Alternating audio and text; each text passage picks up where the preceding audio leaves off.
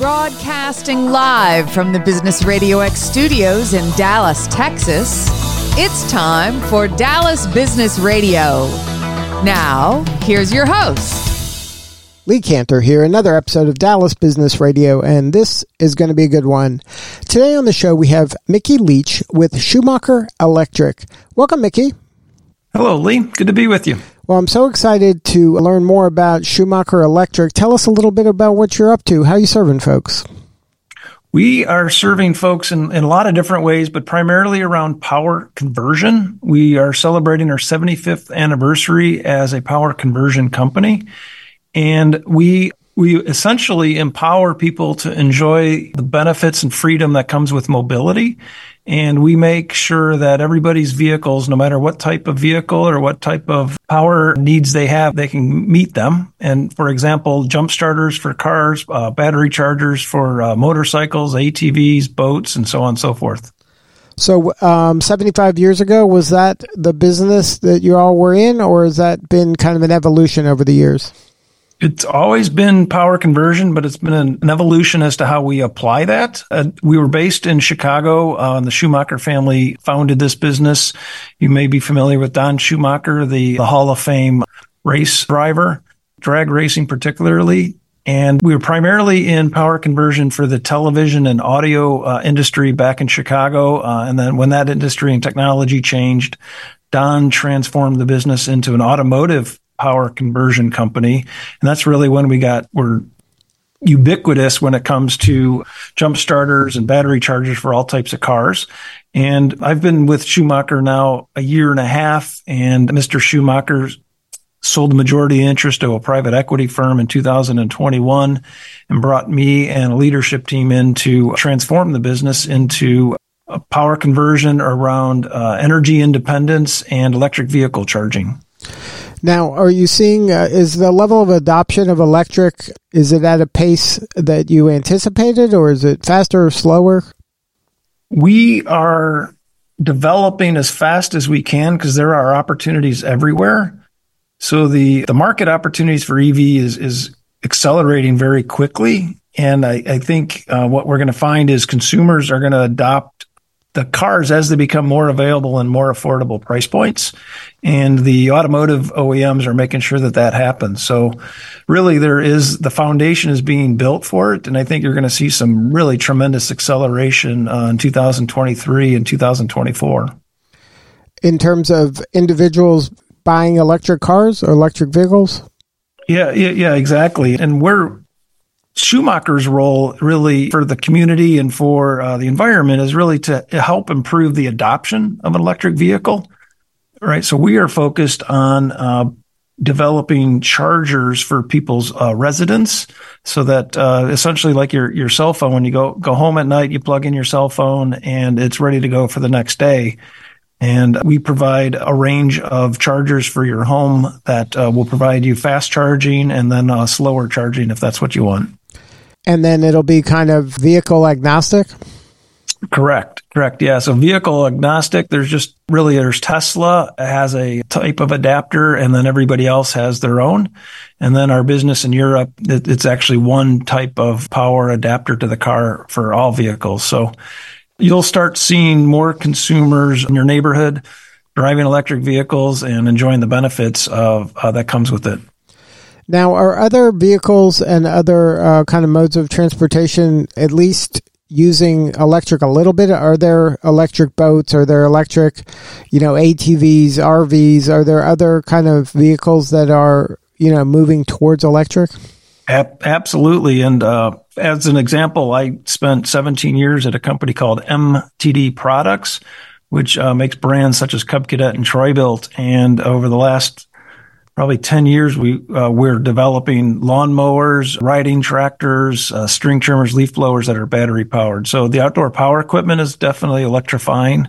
Here in town in the Dallas-Fort Worth area, there are entrepreneurs and businesses electrifying boats to make actually boating more safe. If you think about all the issues about personal boating, it can get dangerous out there, and there's really a use case for using technology to improve that. So we're collaborating with a group who's electrifying boats, and then there's a big company here in the area that's also electrifying motorcycles and ATVs.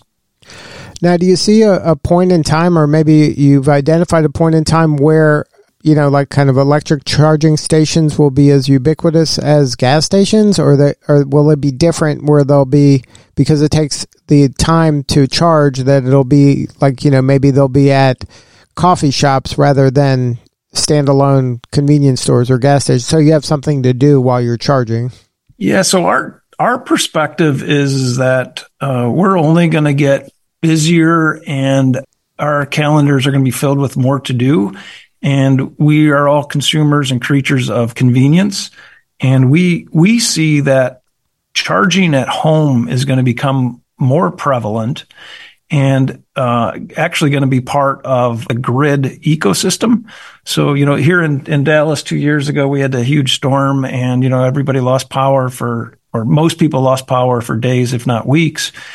And, there's a way to be able to create some resilience and complement the grid when you connect your vehicle, which is basically a huge energy storage device, with your home power. You may have a home power standby generator. You may have solar panels and a battery bank. So, your vehicle connected to your home power, connected to the grid, becomes this ecosystem that creates a little bit more resilience. So we really see it going to home charging, and not so much. Well, there'll definitely be public charging, but I don't think you're going to have to worry about standing around a coffee shop for 20 to 30 minutes. So the range for these vehicles will be such that, you'll just charge in the evening, and that should be good for, 90% of the people that are using electric vehicles? Right. So much has been talked about with road trips, and that is going to be solved, right? There's a lot of government investment going in that to make sure that you could go on a road trip in your electric vehicle. But that's a minority of the big minority of the time you spend with your car. So if you get 200-300 miles on a charge, you're easily going to meet all your needs from charging at home. Because most people during the course of their day are driving well under that, right? It's probably 100-ish. Yeah. At the most. The Dallas-Fort Worth area is it's probably bigger because you're so spread out, right? So you're probably pushing it at 200. Yeah. And, whether or not you have to go from empty to full is you just quite easily top it off every night when you get home. You get out of your car, you plug it in, and you're good to go. Right. It'll just be that's how you handle arriving home and leaving. Mm-hmm. And then, we're introducing a lot of technology that, you hear a lot about smart homes and home automation, and we're creating a lot of technology and partnering with firms who are providing more, you're putting more tools into consumers' hands so they could manage their own home, in the sense of, a lot of areas or regions charge for electricity at different rates throughout the day or at different demand levels. So, we're creating smart tools, in our case, an EV charger that would say, if you're doing your laundry and charging your car, you're going to be maxing out on power. We're going to be able to spread that demand out so it evens out, and you get your car charged, at a time when you're not using your laundry. So you have your own kind of bank, your charging bank that you can use as you need it in your own home? Yeah, so we sell the wall-mounted EV charger, and then technology that then integrates into a lot of the smart power systems that are coming into homes these days. Now, does it work kind of where, like, say there was a power outage, could you use your car to power your refrigerator? You will in the future. Not today, but you definitely will in the future. So everything will work symbiotically because, it's the same. You have the charge, you have the electricity. It's just in a car rather than in your home at that moment. Yeah. And of course, then you're like, well, wait a minute. Now I still have my cold beer in the fridge, but my car can't go anywhere, right? So you still are going to need to recharge your car when the storm's over. So, you may need a standby generator. You may need solar panels, but it all is going to work together. Now, are you seeing more people embracing solar? We're seeing it in a lot of the regions where we're seeing higher EV adoption. And it's really around, that ecosystem between being able to generate solar electricity through solar, store it in my battery, and then when I get home at night, plugging that into my car and not using the grid to charge your vehicle. So right now, is the adoption like primarily like a certain person of a certain mindset? Is that kind of, I'm the solar person? It's not gotten to the point where everybody that has, good, clear view of the sun is saying, hey, this is a no-brainer. Let me just pull the trigger on this. Right. Well, there's a couple things. There's local building ordinances. There's some markets where new homes have to have solar. So that is a requirement in some areas, particularly in California. And then also it's cost prohibitive for many people right now, but that's going to continue to improve, and you'll see a higher adoption of it. So right now you're seeing, most electric vehicles are out of the price range for most of the market. And, I think in a lot of cases, so is the solar battery ecosystem, but that I think is going to continue to change as time goes here. So now, for you, what is the most rewarding part of this job? It must be exciting to be kind of on the kind of the edge of technology here. Like you can kind of see the future that other people aren't really participating in yet. Well, yeah, what's most exciting about this is really preserving the core business that we have. We have a tremendous, rich legacy with the business and our traditional automotive charging, jump starting, and so on. And leading the organization with working through automotive aftermarket and continuing to serve our base customers while we go and try to create the future comes to home electric vehicle charging. So working with the team is really the most exciting part of that, because there's this natural tension between, keeping the old going and improving the old while we really participate in creating the future. Yeah, you don't want to forget who got you here. It's a tremendously successful business, and we've got a lot of customers who rely on us to, keep very safe, high quality, very reliable products to keep vehicles on the road. Speaking of which, do you have any kind of advice or tips for folks as we head into winter when it comes to car maintenance? I would say, and this is not a plug for us, I would say every person for the account of safety and security in your vehicle should have a lithium powered jump starter.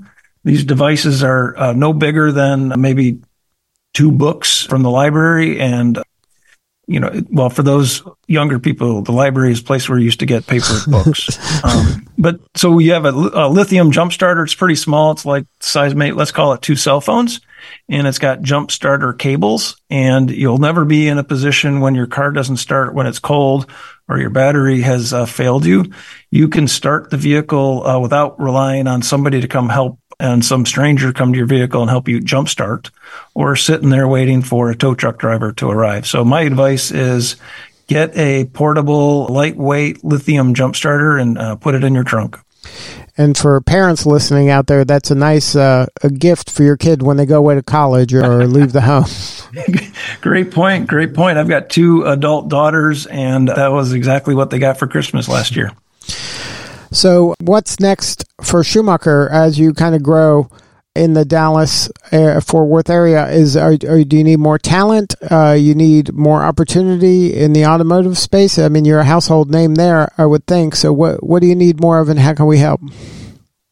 There's a couple areas. I think one is, how can we help, right? We're the new kids on the block, and I think this community works really well together, and it's a very friendly business environment. So, we're here to participate and be good corporate citizens. And one of the things that attracted us to the market is the growth and the growing number of people in very talented positions. So, we have a design engineering center here, our customer service organization, marketing, finance, and our corporate headquarters, essentially. And, we continue to grow, and we continue looking for talent and helping us develop products in the electrical conversion space. And if somebody wants to learn more, have a more substantive conversation with you or somebody on the team, what's the website? SchumacherElectric.com. Well, Mickey, thank you so much for sharing your story today. You're doing important work, and we appreciate you. Thank you very much. It's nice being with you today. All right, this is Lee Cantor. We'll see you all next time on Dallas Business Radio.